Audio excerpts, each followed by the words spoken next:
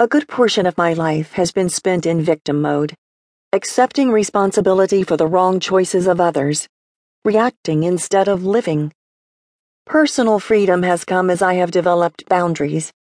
I now understand where my responsibility ends. I no longer allow the bad choices others make to oppress my life. Taking on the emotional baggage someone else is choosing to carry is not an act of kindness for either of us. I have learned to listen, offer my best advice, and then leave the emotional baggage behind. Personal freedom allows me to say, "This is not my problem.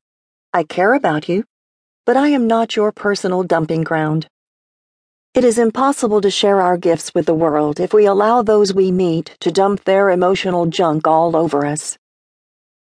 Know thyself.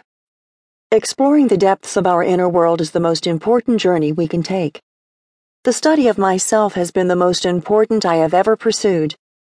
I have gotten to know myself as I have processed through the early experiences in my life, reconciling the emotional fallout. An understanding of the damage done to the child I was has allowed me to let go of some long-held misunderstandings about my responsibility for the abuse I endured. The contempt and shame I held toward myself has been replaced with knowledge and forgiveness. Throughout the years, as my teachers have passed through my life, they have each endeavored to lift me above my shame. Each was holding a piece of my personal puzzle and answers to questions I had not even known to ask. Now, as I leaf through the pages of my past, I have discovered I am holding the combined wisdom of all my teachers. They freely gave their gifts to me, and now it is my privilege to pass them on. They had eyes to see what was real in me, ears to hear what I was really saying, and hearts to truly love the confused soul standing before them. They were not supermen or angels, just people with understanding hearts. This is each of us. We all have gifts to give, things we know that someone else is just now ready to hear. We hold the missing pieces for each other. I have always felt that when God puts you in a seat of authority over other people, you have a responsibility to do right by them.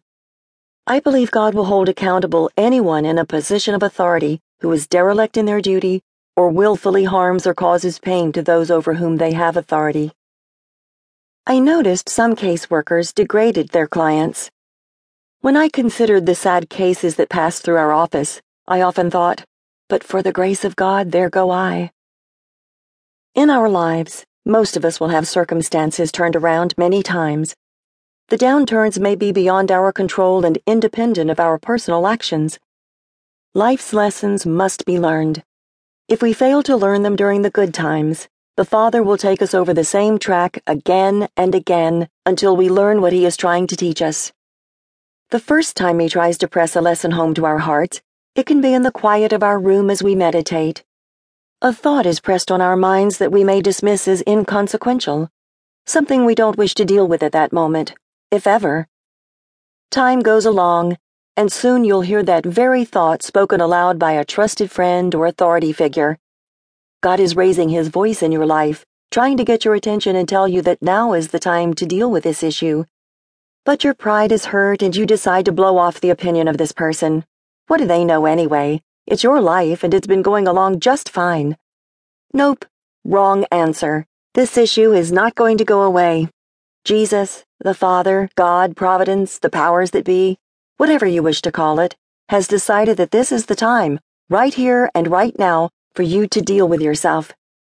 The next time, and there will be a next time, it will surface as a full-blown, most likely public trial guaranteed to get your attention.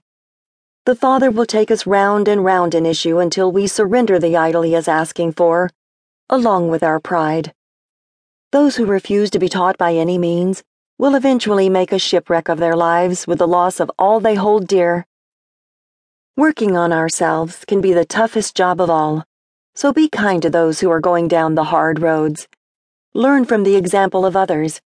Pray that when the Lord deals with you, that you will listen quickly, and if you fail to notice His quiet calls to reform your life, that as you travel down the hard road, you will be rewarded for the kindnesses you have shown.